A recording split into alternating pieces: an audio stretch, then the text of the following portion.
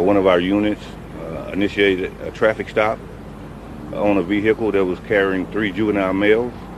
That male sped away from the deputy, and he struck the rear of a vehicle. They lost control, went airborne over the median, and they were traveling southbound on Greenhouse.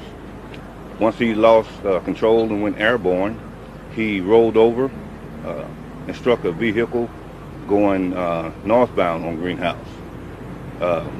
That vehicle that he struck initially had 4 occupants, a father, a female, and 2 other juveniles. The male in that vehicle is deceased. One of the juveniles in the rear of the truck is now in surgery. That vehicle, the fleeing vehicle, continued and struck another vehicle that occupied other occupants of that second vehicle.